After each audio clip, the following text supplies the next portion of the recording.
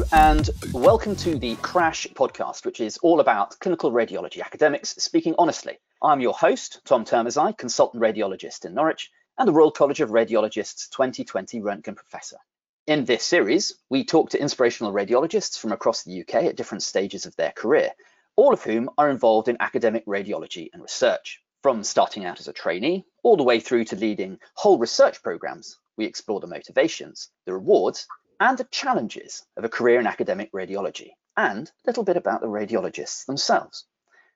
In this first episode, starting out, we talk to 3 trainees who have taken up academic radiology as a significant part of their training, exploring why they chose radiology as a career in the first place, what inspired them to get involved with research, and where they hope to be in 10 years' time. So I'm delighted to be joined today by Madhu Chetan, third-year trainee and academic clinical fellow in radiology at Oxford, Jim Zong, interventional radiology fellow at Leeds that has just recently finished his academic clinical fellowship and is now a Cancer Research UK clinical research fellow, and Amy Sharkey, second-year trainee and academic clinical fellow in radiology at Guy's and St Thomas's Hospital in London. So Madhu, let's start with you. Tell us a little bit more about your background and how you came to be where you are today. Thanks, Tom. So my background is I went to medical school in Cambridge and then did my house jobs in Birmingham and came to radiology straight from my FY2 year.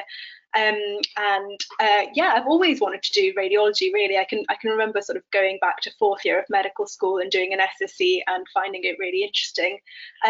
So I'm now in my ST3 year, which is the 3rd and final year of my ACF in Oxford.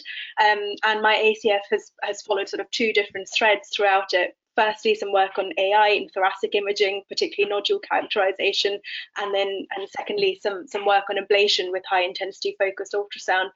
I'm hoping to take the latter forwards in the future, and I'm also hoping to train in IR as a subspecialty in the future. Well, that's fantastic. Seems like you've managed to get through a whole range of things already throughout your training. So let's just start off with a little bit more about yourself. So part of the Crash podcast is undertaking the Crash test. Now you can see no expenses spared. There are 16 questions that we've got here numbered from 1 to 16, just for the listeners so they can understand. Madhu, I'd like you to choose 5 questions in which there will be a simple question which I want you to answer quick fire, and we'll do 5 of them and we'll go through them as quickly as we can. So would you like to choose the first question? Number 12, please. Number 12, Disney Plus or Netflix? Netflix. Okay, choose another one. Number 7, please. 7. How many musical instruments do you play? Oh, 0. Very non-musical, unfortunately. Nice. Next one. Number 4, please. What's been your most embarrassing haircut? I had a pudding basin when I was a child, which my mum did. I remind her always, don't worry. And next one. Number 16, please. Have you ever had an X-ray? No. And last one. Number 9, please. What's the worst thing that you've done to a sibling? Gosh, I've definitely sabotaged my siblings' homework before. That's probably the worst thing I've done. Are you being honest now? That's the whole point. Yeah. Yeah, great stuff. Okay, look, that's fantastic. So, okay, Jim, let's move on to you. Thanks so much for doing the crash test, Madhu. Jim, tell me a little bit about your background and how you came to be where you are today. Thanks very much, Tom. So unlike Madhu, I, for most of my medical career while I was in Edinburgh in my undergraduate time, wanted to be a surgeon. Apologies to all radiologists out there. And this was because I went into medical school really interested in art, and I thought plastic surgery was my destiny. And soon I realized that doing very extended, long operations in the plastic surgery theatre wasn't necessary for me. And during some electives that I did in plastic surgery, I met some very inspirational interventional radiologists who said to me, you really should consider this specialty because it is the next big thing. And sadly, as a naive medical student, I didn't believe them initially. And it took only the 5th year medical school when I was in elective in New York in America, when I wasn't given my first choice placement in plastic surgery, that I ended up doing my elective in interventional radiology, where this was the first time I was exposed to interventional oncology and really observed many exciting new innovative procedures in cancer therapy. And I think that was really what sealed the deal for me, deciding that interventional radiology was what I wanted to pursue. And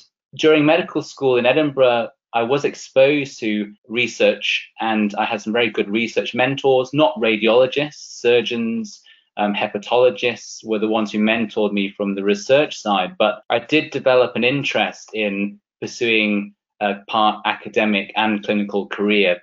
Being engaged with both sides, I thought was what I wanted to do long term as well. And that's why I applied for a academic foundation post in my foundation jobs, which I took in the West Yorkshire area. And that gave me the dedicated time that I could then delve into research a bit more. And once I got my training number in Leeds, I've tried to continue that during my radiology training.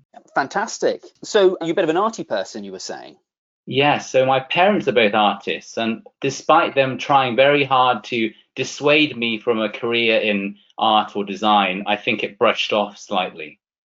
It's interesting. I think I know a trainee plastic surgeon that is also a member of the Medical Artists Association and phenomenal at art illustration and takes a lot of inspiration from their clinical work in that role.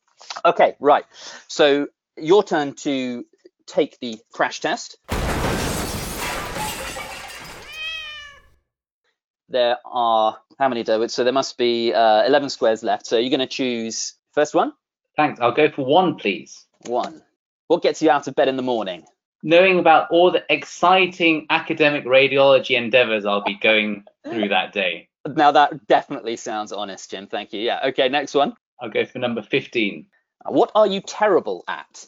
Sometimes I feel academic radiology and radiology. You can't give the same answer to everyone, Jim. You have to come up with something else.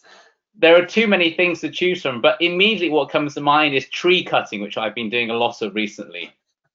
Okay, next one then. Go for 10, please. What's your signature dish you'd cook on a date? Roast chicken. Nice, roast chicken. Excellent. So next. 3, please. 3. What keeps you awake at night? Unfortunately, I do drink a lot of coffee, so I think that, but occasionally all the unanswered and unfinished business I probably left for several weeks from my radiology or research side. And also occasionally at the moment, the NBA playoffs, which are happening in Florida, America, because my team, who is still in the NBA, has not played very well at the best of times. So that as well. So several stresses. Which team is that? The Los Angeles Lakers. Okay, nice. Okay, so your last one, please. 6, please, Tom. I think I might know what this is, but what's your secret talent? I don't really think I have one, but I do spend a lot of time trying to be a better basketball player. Okay, right. Well, look, thanks ever so much, Jim. Now, let's move on to our last panelist. Amy, would you like to tell us a little bit about yourself and how you got to where you are today? Sure. So I trained at Oxford, and this is going to be a very similar story to Jim, which I hope isn't too disappointing for your diversity statistics. Wanted to be a plastic surgeon. I had an amazing plastic surgery mentor at Oxford who taught me a lot of the fundamentals of research and how to get papers published and all the key statistics stuff. And then I applied for a AFP, so an academic foundation post, which I did in London in surgery. So I did it in vascular surgery, and through that realized the multiple benefits of interventional radiology. I wasn't 100% sure about doing radiology versus doing surgery. I took a year out and I did the Faculty of Medical Leadership and Management's National Clinical Directors Fellowship, which I did partly at Macmillan and partly at the Royal College of Radiologists, which I thought would be a good way to find some insight into how things might be. After that, I decided to do radiology. I wanted to do academic still, so having done the AFP at Guy's and St Thomas's, I am now back doing the radiology ACF at Guy's and St Thomas's. And that's how I've ended up here today. Excellent. Well, I mean, what's immediately obvious to me is that you all have, very interesting backgrounds, clearly, motivated individuals. But Amy, how motivated are you to do the last bit of the crash test? Extremely. Excellent. Okay, so if you choose, we're going to choose 5. So what's your first number? 11, please. 11. Let's see what you've been left with at the bottom of the barrel. Glastonbury or Glyndebourne? Glastonbury. Okay, next one. 14, please. What would you most like to change about yourself? Okay, that's getting a bit personal. I'm a really appalling singer, and if I could improve one skill set, that would be it, because it comes up an awful lot, and I'm like shockingly bad. Well, you're not going to like the singing section that I've got for you sets lined up later on. Okay, right, karaoke. So what's the next one? 2, please. What's your most annoying habit? Again, getting personal with these ones. I'm not very patient. Okay. Well, wait. Next one. Very good. 5, please. How many times did you fail your driving test? 0. First time. Nice. I want to ask everyone else this. Madhu, how many times? Also 0, first time too. Oh, Jim. Also 0, but I don't think you'll believe me now, Tom, after my previous answers. No, but, okay, Too look, many overachievers. My wife will really be unimpressed with this, but it was 0 for me as well. So I think that's it. That ends the podcast. That tells you everything that you need to know about it. Now you've got one more question, Amy. Go on. 13, please. 3 o'clock tea or G&T? G&T. G&T. Excellent. So yeah, nice and easy there. Yeah, absolutely. So that leaves one, number 8, and I suppose I had better do that one. It's not really a surprise, but I can't remember which one it is. Planes, trains, or automobiles? I would get the worst one. Trains. I think they're the best way to travel. Right. That ends the crash test and the introductions. Thank you so much for playing. Let's now actually start talking about a little bit more seriously about academic careers. Amy, let's come back to you. Thanks so much for your introduction and the history involved with plastic surgery, Faculty of Medical Leadership and Management, so much going on there. But we are wanting to talk about radiology. And was there anything in particular that attracted you to train in radiology? Yes, there were a few things. I wanted to do something that had at least a procedural element to it. So that ruled out quite a lot of the other potential specialities. And I'm quite a visual person and I like diagnostics. So those were sort of the key things that attracted me. And then I suppose I'd be remiss to say I wasn't slightly attracted to the nice work-life balance that radiology offers. Okay, and which you then proceed by choosing an academic career to turn on its head, with having to work through every moment of the day, of every night. Yeah, okay, yeah. So anyone else, Madhu and Jim, were there any other particular aspects of radiology? For me, I think it was the variety and the diversity. It's really cool how, as a radiologist, you can have every single organ system, almost every pathology, all the modalities, anatomical imaging, functional imaging procedures. It just keeps it really varied and really interesting on a day-to-day basis. Yeah, and Jim, was there anything extra for yourself? To add to what Madhu was saying, for me initially it was that radiology I saw as an expanding specialty because it was driven by so many technological advancements. Obviously I was slightly biased towards interventional radiology because that was what I had been exposed to. But increasingly I do feel radiology, as a radiologist, you are a doctor's doctor when other clinicians are sometimes struggling either with a diagnosis or they're just not sure about a patient. Radiology is sometimes seen as the person which helps direct them maybe towards the correct diagnosis for the cause of what the patient is presented with. And increasingly now radiologists are there at the heart of the treatment side as well. So I think it's such an important part of clinical medicine now, radiology, at the center of a patient's management. So it's interesting. We have a number of factors here that seem to make radiology attractive. There's the technology, which was certainly a huge thing for me. I was also initially training as a surgeon, but I had it triggered at medical school by a fantastic teacher and mentor in radiology called Basil Shepston, sadly no longer with us. He said, yeah, you should probably try thinking about being a radiologist. And I went, no, I want to go and do surgery and save people's lives that way. But yeah, it was the technology through my physics background at school that really attracted me.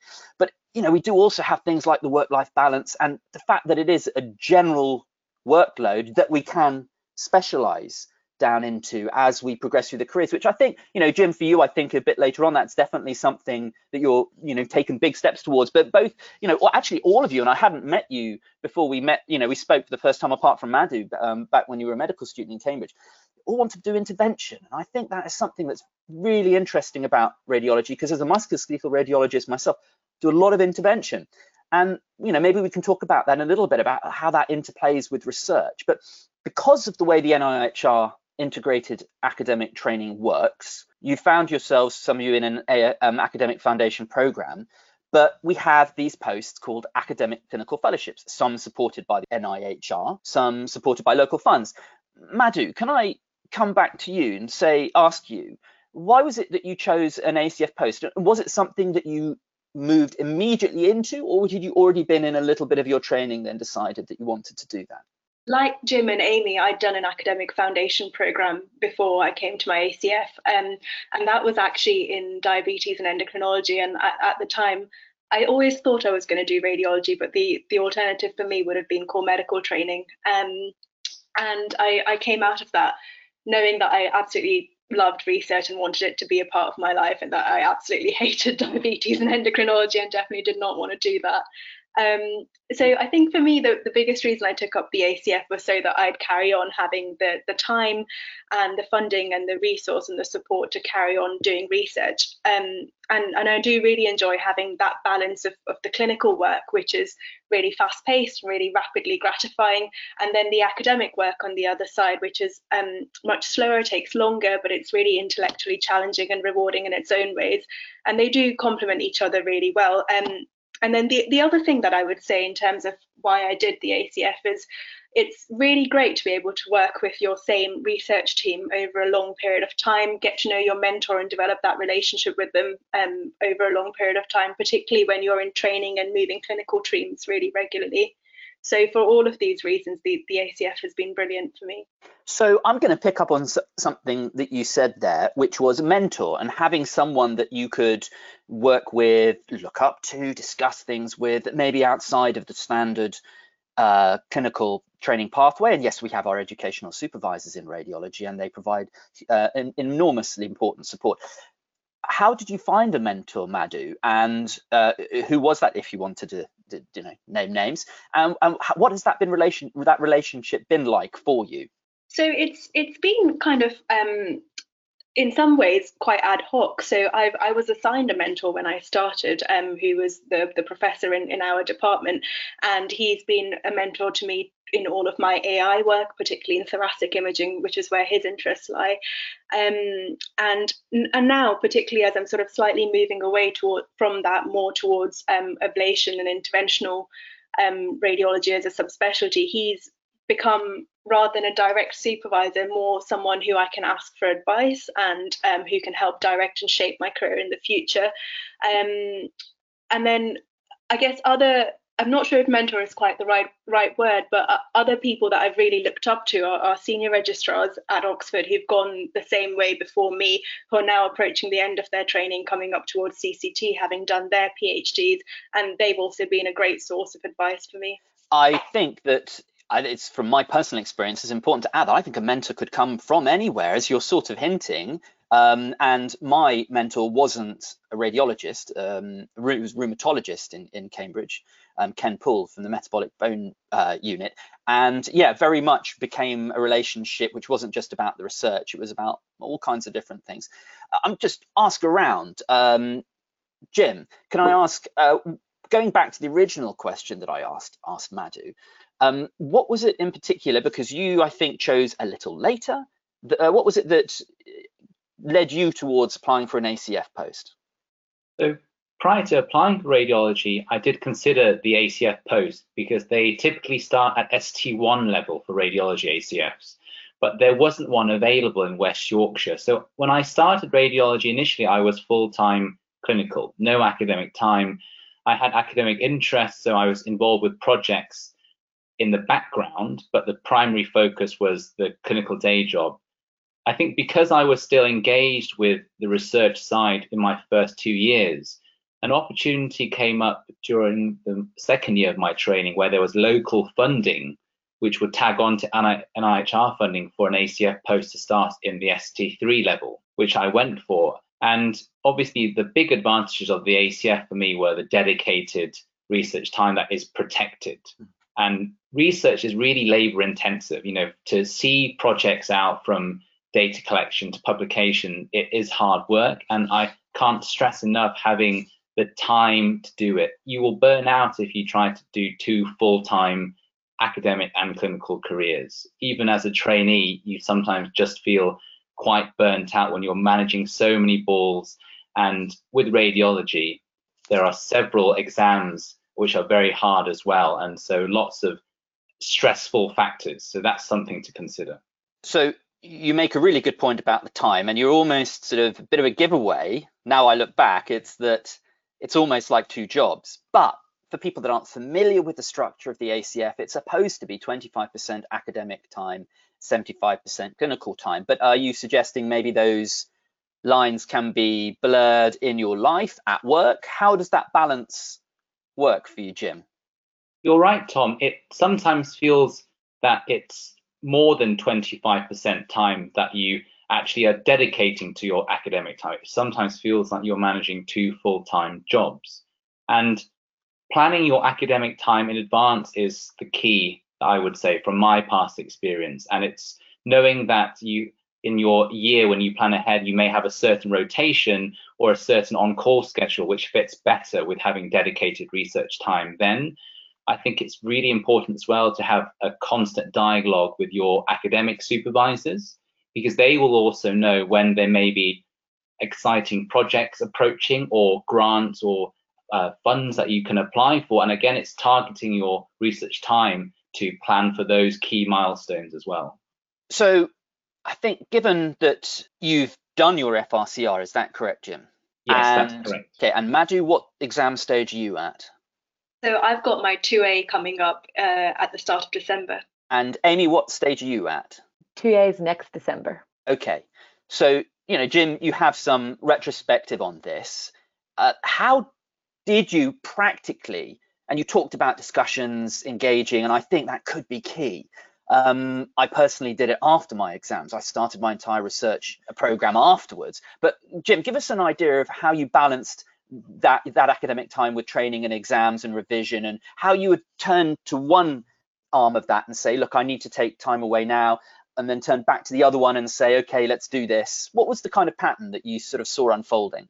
First of all, Tom, I think the way I did it was not the best way to do it, because I was the first cohort that sat the new format 2A.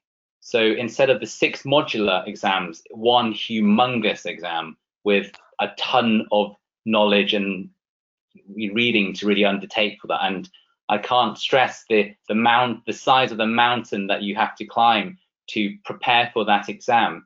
As a result, the lingering projects I had from ST2 that I was still involved with really took a big chunk of time out from the time I should have probably spent really focusing down for my 2A prep.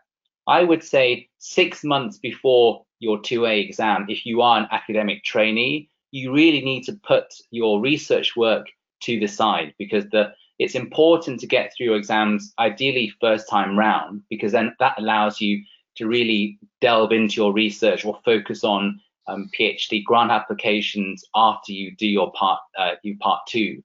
The 2B exam is much more clinically focused, and the amount of knowledge you need will translate very nicely through from your 2A, and it's more about practice of your exam technique for 2B, and you will have an excellent background knowledge ready when you are doing your 2B. So that's more about exam technique.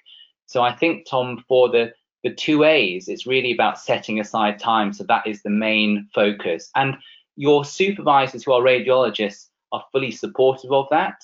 And when you are approaching those big exams, they will understand if you need to drop certain projects or even delegate or involve other people, because that's also a good way to involve other trainees so that they can then help you to help, achieve a greater goal if you want to aim for publications or presentations. Amy, I'm mindful we haven't come to ask you about why you chose an ACF post, and was that right from the outset? And then we'll come back to a point that Jim just mentioned there and Madhu have already talked about. Yes, Tom, it was actually right from the outset. I'd done the AFP and really enjoyed having the protected research time, and I felt like it made my clinical work more interesting to have some sort of research on the side, because it's quite different skill sets, and I felt like it used my brain in a different way that I quite liked. And I felt like some of the research that I did was extremely interesting, whereas when I'm sure everyone will have found when you're an F1 or an F2, some of your clinical work is quite repetitive. So it was from the outset. So I started ST1 with an academic post with the thought that I would have very protected research time as part of that. And sort of from the start of ST1, I have had protected research time that's been very good for getting things done in a time efficient way. So that research time, which is what I wanted to come back to, Amy, 25% of your job, how have you interleaved that with your training? Because I understand it can be one block, it can be days a week. What have you decided your approach was going to be? So what I decided was to take 1 day a week off academia. So I started ST1 taking it on Fridays. I think this podcast would be remiss without mentioning the recent global pandemic, which slightly threw my plans off. So I ended up finishing ST1 with quite a lot of academic time remaining because everything was thrown off by COVID. So what I'm going to do going forward into ST2 is I'm going to try and maintain 1 day a week. And then every now and again, whenever I know there's a big deadline coming up or a big amount of analysis or writing that needs to be done, I'm going to take 5 days in a row so I can settle down to actually write something or do the analysis on something over the course of ST2. So I think this is a really important discussion point, because in my full-time NHS job, I do get given SPA time to do research, and I have found that and I'm not chasing huge project grants yet. I'm having to build up my research train into a juggernaut bit by bit by bit. I'm finding that 1 day a week I can sort of survive and tick along. 2 days a week I might start actually making progress, but if I get given a week, things really happen. And for me, choosing how to split that time and making sure that I don't get overwhelmed, because in my job I still got 25 years or so to go. I'm putting it to you that I think it will be a constant division that you're going to have to try and strive for, and understanding how much time, what the job is going to be ideal for me. How much time is this going to give me for my research? How much time is this going to give me for my clinical? Because Amy, as you said, I was really interested, and I was wondering, Madhu, Jim, Amy said that she uses her brain in a different way doing the research. Madhu, is that something that you have experienced yourself? Yeah, absolutely. It's a completely different skill set. And I think without that research experience and the time to put towards it, you don't really develop that style of thinking or those skills, whether it's writing up or stats or presenting. So yeah, it's completely different to your clinical work. But equally, I guess it feeds into making you a better clinician, or at least a more questioning and inquisitive clinician. So that's another plus side of it. Jim, do you have any reflection on that, about your brain being used differently for academic compared to clinical work? Yep. So I think throughout all my clinical training, and this may be for other medics as well, our day-to-day jobs are quite task focused, and we get very good at managing small bite-sized bits of workload. But with academia, you are sometimes left to your own devices, and that requires a bit of independence to organize your own time, to organize meetings yourself, and to read around subjects yourself. There wouldn't necessarily be someone over your shoulder going, you need to do this, you need to do that. And I think that's what the academic time I've had has taught me a lot of. And it was a struggle initially, because these are not skills or things which you necessarily get taught how to do.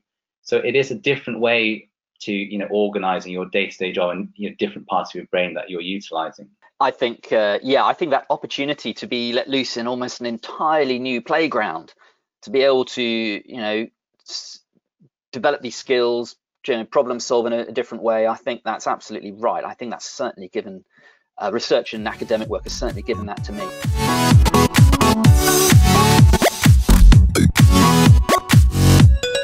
But what is that going to be for you when you start out as a radiology trainee? You may, you're overwhelmed to some extent by radiology itself. How on earth do you know what it is that you're going to end up researching? Madhu, can I ask you, was it something that naturally fell to you, or did you look hard and almost have a sort of hand-in-glove fit to a topic that you felt that you wanted to pursue? So you're absolutely right, and I can definitely empathise with feeling completely overwhelmed with just all the newness of radiology and all the stuff that I had to learn in terms of clinical radiology, let alone the academic side of things. There were so many different things that kind of factored into my decisions, and I have sort of changed direction as well during my ACF. But I guess the first and most important, as always, is the question interesting, and it needs to be interesting for me to sort of maintain the enthusiasm and keep going, especially when I'm the one driving the project forwards. And like Jim said earlier, it's very sort of self-motivated. Unless you're interested, you're not going to drive it forwards.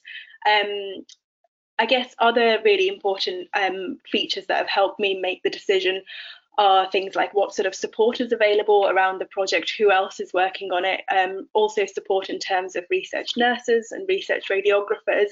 And it's always great when you have a team to bounce ideas off and to manage the workload. And then another consideration, which is much more sort of practical and tangible, is the timescale of the project. And it can be quite tricky, I think, to find the balance between a more long-term project that really answers a question that you care about and you want answered, but that you need to go through sort of writing a protocol and getting ethics for, versus a more short-term project where there's already data available, where you can sort of publish quite quickly, which is great for research output, but maybe is less the burning question that you want to answer. I've found over the ACF that it's about balancing all of these considerations to then pick something. And having said all of that, sometimes you just take the opportunity that's available to you. So, for example, during the pandemic, it was a case of when life gives you lemons, you go and do research on COVID. So, it's all of these different factors. And I wouldn't say that you get a natural hand in glove fit straight away, but actually that process of working out what's right for you, what factors matter at that time, tells you so much about yourself and what research you care about. So Madhu, I think you make a really good point about the projects that are available to you in terms of the projects you might want to do versus the projects that are right there in front of you. And that will have something to do with where you're training, the people that are around you. But do you think that has a big effect at the outset of your research career? Yes, I think that's completely true, that you don't necessarily go on to do as your long-term project and your career research ambition what you start off doing. I don't think that's going to have a big impact in the future, because a lot of these skills are so transferable, and actually just having seen through a project in something related to radiology sort of teaches you the key troubleshooting points that you need to learn to get something off the ground of your own that you care about in the future. And also the other thing I would say is that doing a project that perhaps is driven by your centre or your mentor or your supervisor comes with lots of other benefits, that you can ask other people for help and they can drive things forward when you hit a roadblock. Also comes with their funding, which is excellent. So you have much more support doing the projects that they're doing. Yeah, you need to follow the money. Yeah, definitely. Amy, can I come to you as someone that's ever so slightly earlier in their career and ask you about the kind of choices that you are going through about building that research career and the subject, the topic that you're going to focus in on, and what that might be? Yeah, I really agree with, just to follow up on Madhu's point, I think it's very difficult whenever you first start, whenever you have sort of passion projects of your own and then you realize you're too junior to actually follow them through in some ways. And in some ways, I started my ACF with quite discrete things that I wanted to do. And because my supervisor has been relatively flexible, a lot of what I've done in my first year has been based on my research questions that I wanted to do when I came in. So before I started the ACF post, I sort of had put in place a role for these to be done. And I think that it's very difficult if you need to do that, but also do, what your department and your group and your supervisor would like you to do at the same time. Particularly 3 years feels like a long time for an ACF, but when you're only doing it 25% and it's sort of a part of your time is controlled by other people, it's actually relatively hard to see something from start to fruition within that time period. So what I've wanted to do in this block, so I said previously I worked part of the Royal College of Radiologists, part with Macmillan, and I wanted to do cancer-based projects, which for radiology doesn't really rule very much out.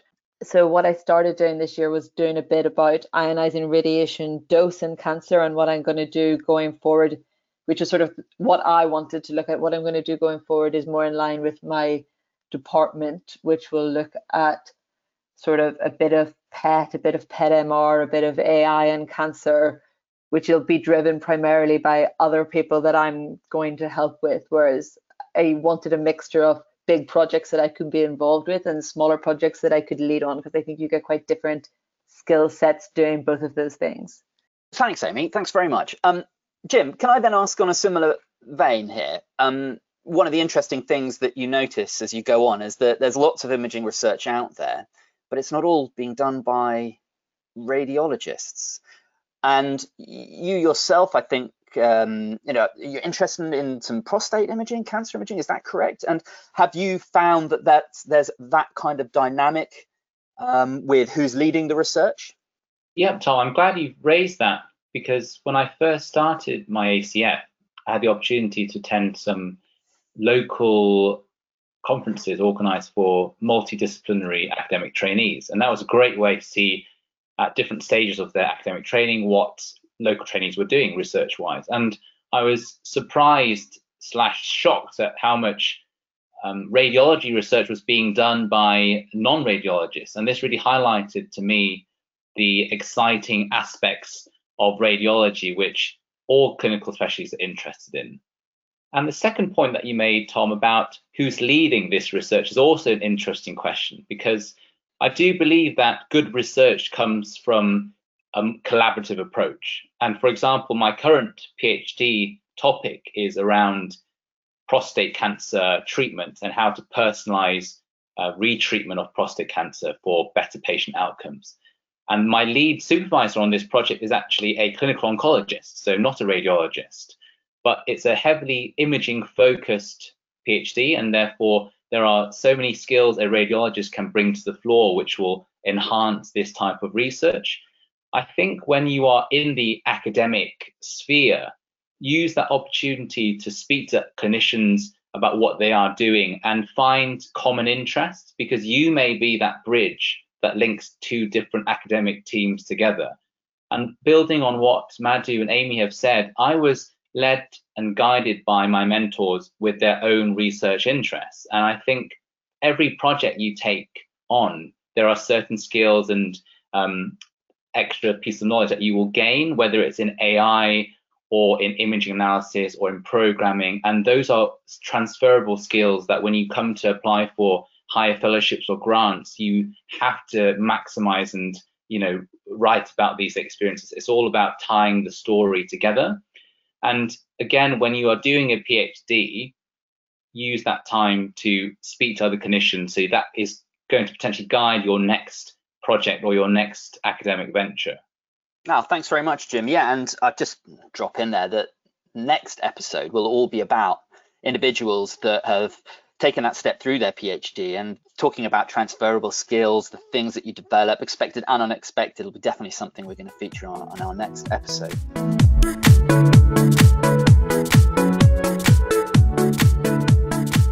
Let's go on to the practicalities. Given that you've just transitioned from your ACF fellowship and a clinical post, Jim, again, what steps did you have to take to set up your PhD? Towards the end of my ACF, Tom, that was when I really had to practically start planning which funding bodies I could apply for PhD funding. And again, it's really locally the guidance you receive from the radiology side and also any other academic mentors you may have in the region to determine what collaborative support you'll have. When you find a PhD, it's really important that the PhD supervisors can accommodate for that topic. And so the local expertise may, to some ways, limit what you can apply for a PhD, for example. However, there are also opportunities to have supervisors from other centers. So do look afield as well and tap into any resources or contacts you have across the country. It's the best time, to give yourself lots of planning time in advance to ask around, speak to trainees who are doing PhDs, who have done PhDs, about what they've learned and who's been really supportive from their supervisory pool, and really just get an idea of which centres are maybe doing research in the area that you are interested in. Clearly, you have to find the subject that you are passionate about, and that's probably the most important thing, because during your PhD, you are so engrossed in that area that you do have to have a strong interest there, because there will be times when it is really hard work and you need to remember the greater objective at hand.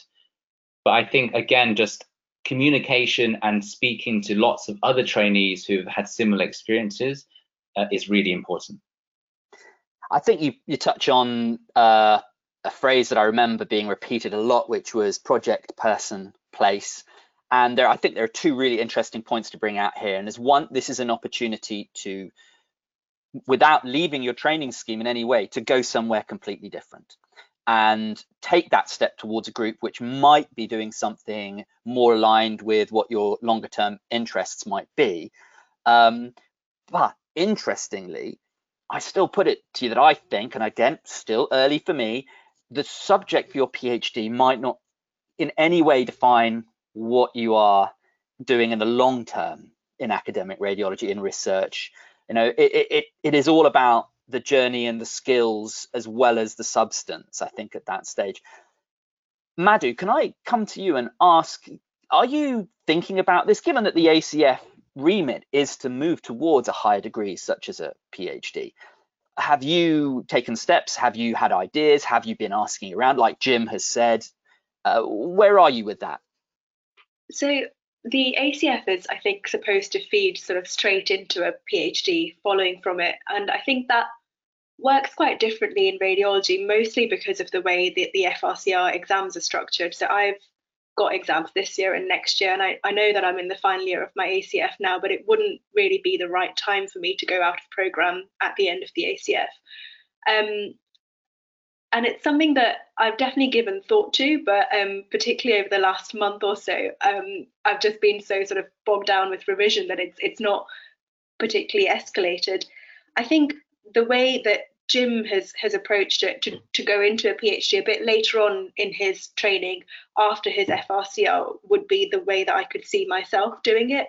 And unfortunately, it would mean that I wouldn't have the protected time of the ACF to help prepare to put in my applications and apply to funding bodies, etc. I still think that at that time, at least, I'll have that certainty of my FRCR exams in the bag and my subspecialty choice.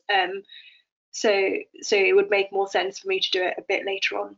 I think you have hit the nail on the head. So for all the interesting things, all the rewards that you can get out of undertaking this, we still have this spectre of the exam sitting in the middle of our training that I think pose a significant challenge to people in positions such as yourselves about how do I time this? Amy, can I bring you in on this? Have you looked ahead towards this and some decisions that you might have to make? Yes, I have looked ahead towards this to a reasonable degree. As someone who thought they would do an ACF in surgery and go immediately into a PhD, I don't think it works with radiology, as Madhu says, in the same way at all.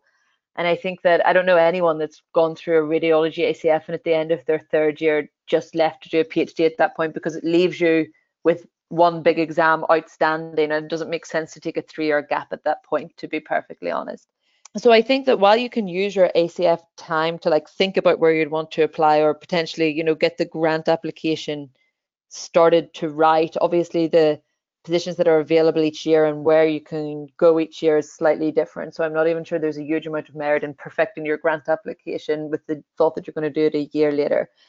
I mean, from my point of view, the way that I've looked at it is that after third year, I'm going to finish my ACF and I won't go anywhere until I've passed the 2B exam.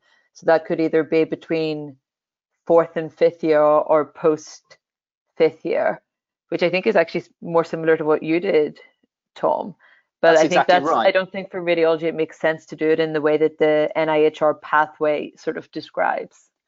So let me come in on 2 points there and be brazen. After all, we are supposed to be clinical radiology academics speaking honestly. And I think I wanted to raise, from my perspective, I think this is a challenge. And I'm, along with a colleague, we oversee the supervise the ACF program, and we can see this as a huge point of concern, disconcerting for trainees about, well, how am I going to get my exams? I kind of just want to do that. And just to pick up on the point you said, when you put it back to me, Amy, you're absolutely right. I did it after my exams. I sort of sat there for a year, powering through as much of the radiology as I could, starting to suddenly realize that I did actually want to use my brain in a different way and be challenged in a different way. But doing it after your exams sets a whole new time bomb ticking off, which is towards your CCT and how you hover over that and what happens out on the other side. So, I mean, is that the lesser of two evils? Jim, can I come back to you on this and sort of ask, you're more in that camp. I'll be interested to know what you felt about, safety backdrops, or going full head on into this and just worrying about it when it happens. Jim, what did you think? Thanks, Tom. I think that's a really important point. And I was very close to not doing a PhD because being in my ST5 training post, I was very close to the end of my training. In your last year, in fact, most training schemes wouldn't be too happy to let you go out of program, certainly to do a PhD, because inevitably in the 3 years you won't be doing much clinical work and you will de-skill to some degree, particularly if you are doing heavy interventional radiology, several sessions of vascular intervention a week. Those are important skills that you do need to keep up. But you have to think from a personal perspective, and it's the academic development and the invaluable skills during your PhD that you may not necessarily have the opportunity to do in a different environment. If you were to go straight into a full-time NHS consultant post, it would be difficult to develop those skills, I do believe. And so don't let being towards the end of your training, I would say, deter you from looking for not just PhDs, but 1 year research opportunities. There are lots of 1 year training fellowships, which are important to look at as well, in the UK and abroad. So that's another important point to raise, Tom. I think that's right. I used a clinical training fellowship out the back of my PhD, and it's funny, you're all interventional in mind, and actually doing the interventional stuff, I remembered very easily. Reporting a plain radiograph was really tricky. Madhu, you had a comment you wanted to come on the back of Jim there. I just wanted to ask you, Jim, whether you'd given any thought to how you'd maintain your skills, particularly the procedural skills, while you're doing your PhD. Thanks, Madhu. So during my PhD, I'm doing about a day a week of clinical work, and that predominantly will be intervention, because I can do some of the diagnostic work retrospectively. I will still do the odd CT on-call shift, but no formal regular on-call rota that I'm being part of. So during my day a week of intervention, that will be a mixture of non-vascular and vascular intervention. But also the PhD is the opportunity to learn some new skills. So I actually never did a formal Euro radiology block. And now in Leeds, we are doing a lot of TP biopsy work. So I'm hoping to learn and gain that skill during my PhD. I would say the clinical work you do during your PhD, you can also focus towards your PhD work. There will always be a balance of managing your academic supervisors' expectations and also your clinical trainers' expectations, because your academic supervisors will want you to invest as much time as possible into your academic work. But you have to, again, keep up those skills, knowing that you are ultimately still going to be a radiologist, interventional radiologist at the end of that. And can I also go back to the point that you made, Tom, about subject matter? So one of the biggest struggles I had being a trainee interested in interventional radiology was that so many of the potential great projects you could do in IR would struggle to get funded. Not because there aren't great supervisors out there, but because a lot of these funding bodies heavily bias against specialties with fewer academics. So they see academics as people who have funded academic time, potentially with a university post. And that made me think that my PhD is not necessarily about becoming the expert in this knowledge base, but it's the skill set that you will gain and apply to your own career, because our specialty will change in 10 years and we will not know what are the areas of interest potentially research wise or clinically. But if you could understand a bit more about AI or programming, and then in the future as an interventional radiologist you want to apply those skills or run clinical trials, then you have that base to do that. And it was a struggle when I was applying, because I felt that there was no one I could approach from interventional radiology who could be my supervisor, my primary academic mentor.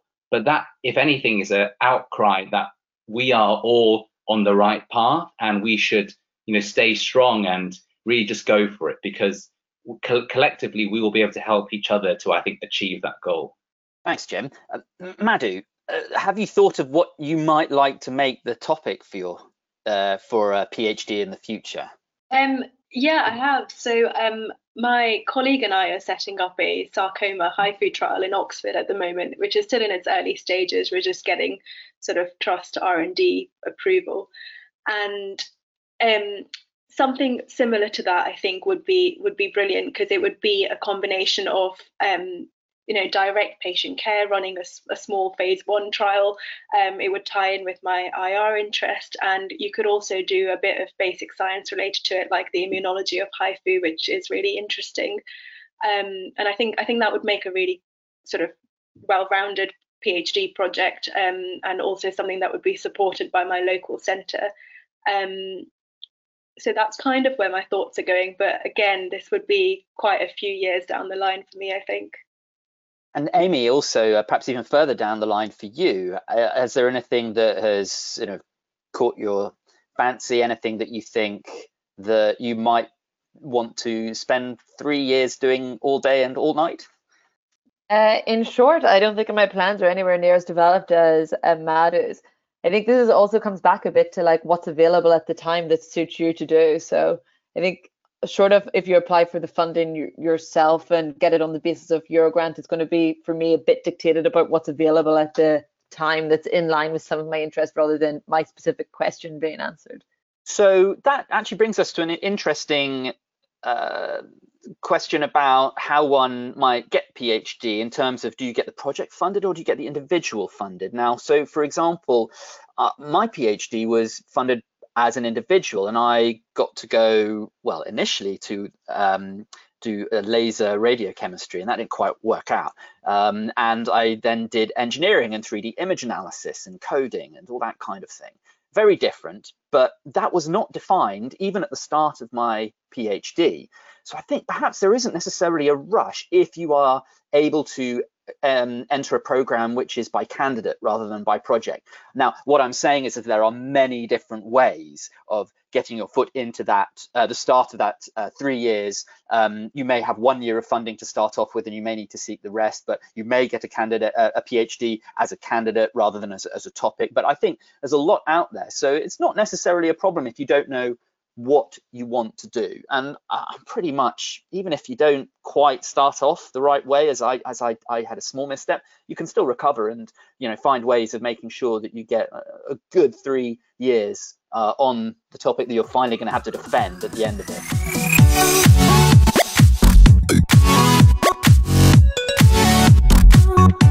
So I think we've covered a lot of different things here today, and for the three of you, again, different stages in your career, but there's a lot of the career ahead.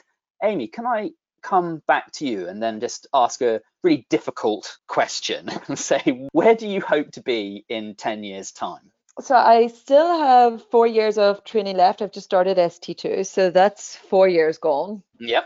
PhD is going to be 3 more years, so that takes me up to 7 years. So hopefully at that point, 3 years into a radiology junior consultant shared university post position is where I would ideally like to be in. Great, let's not put people off. 10 years time.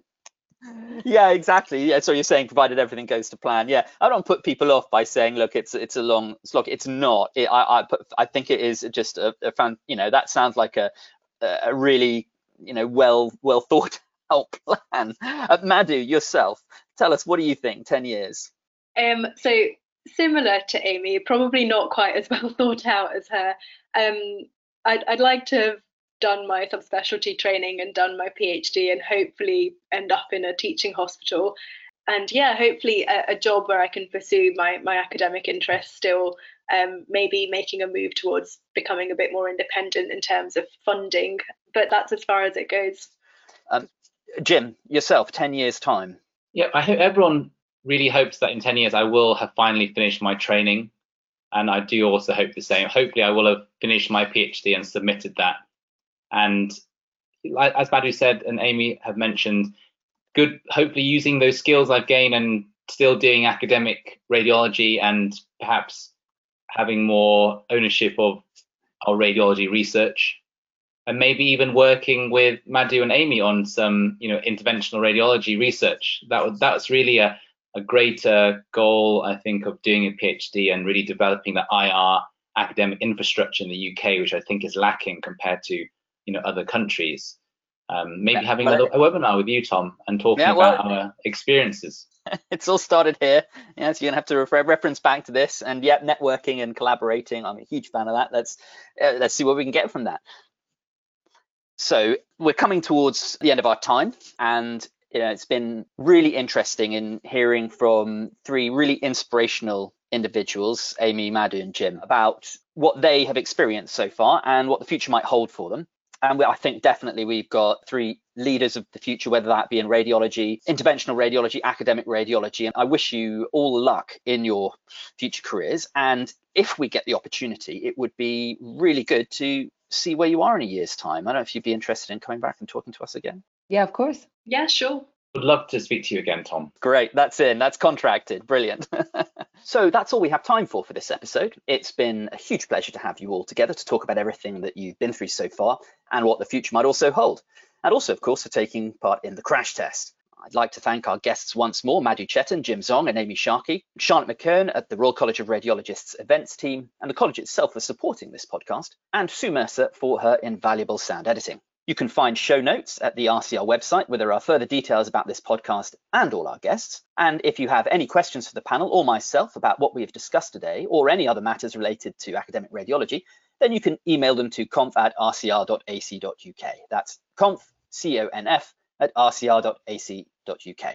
We'll be releasing episode 2 next week, when we find out what happens for the next wave of academic radiologists as they get underway. So join us then, and every Wednesday up until the virtual RCR Research Day on Wednesday, the 18th of November, when our guests will come together for a live roundtable discussion and answer your questions. Finally, if you are a radiology trainee with an interest in research, whatever your background or your goals, find out about Radiant, which is the Radiology Academic Network for trainees. Again, details on the RCR website, and get yourself and your training scheme involved. So, I'm Tom Termazai. Until next time, stay safe.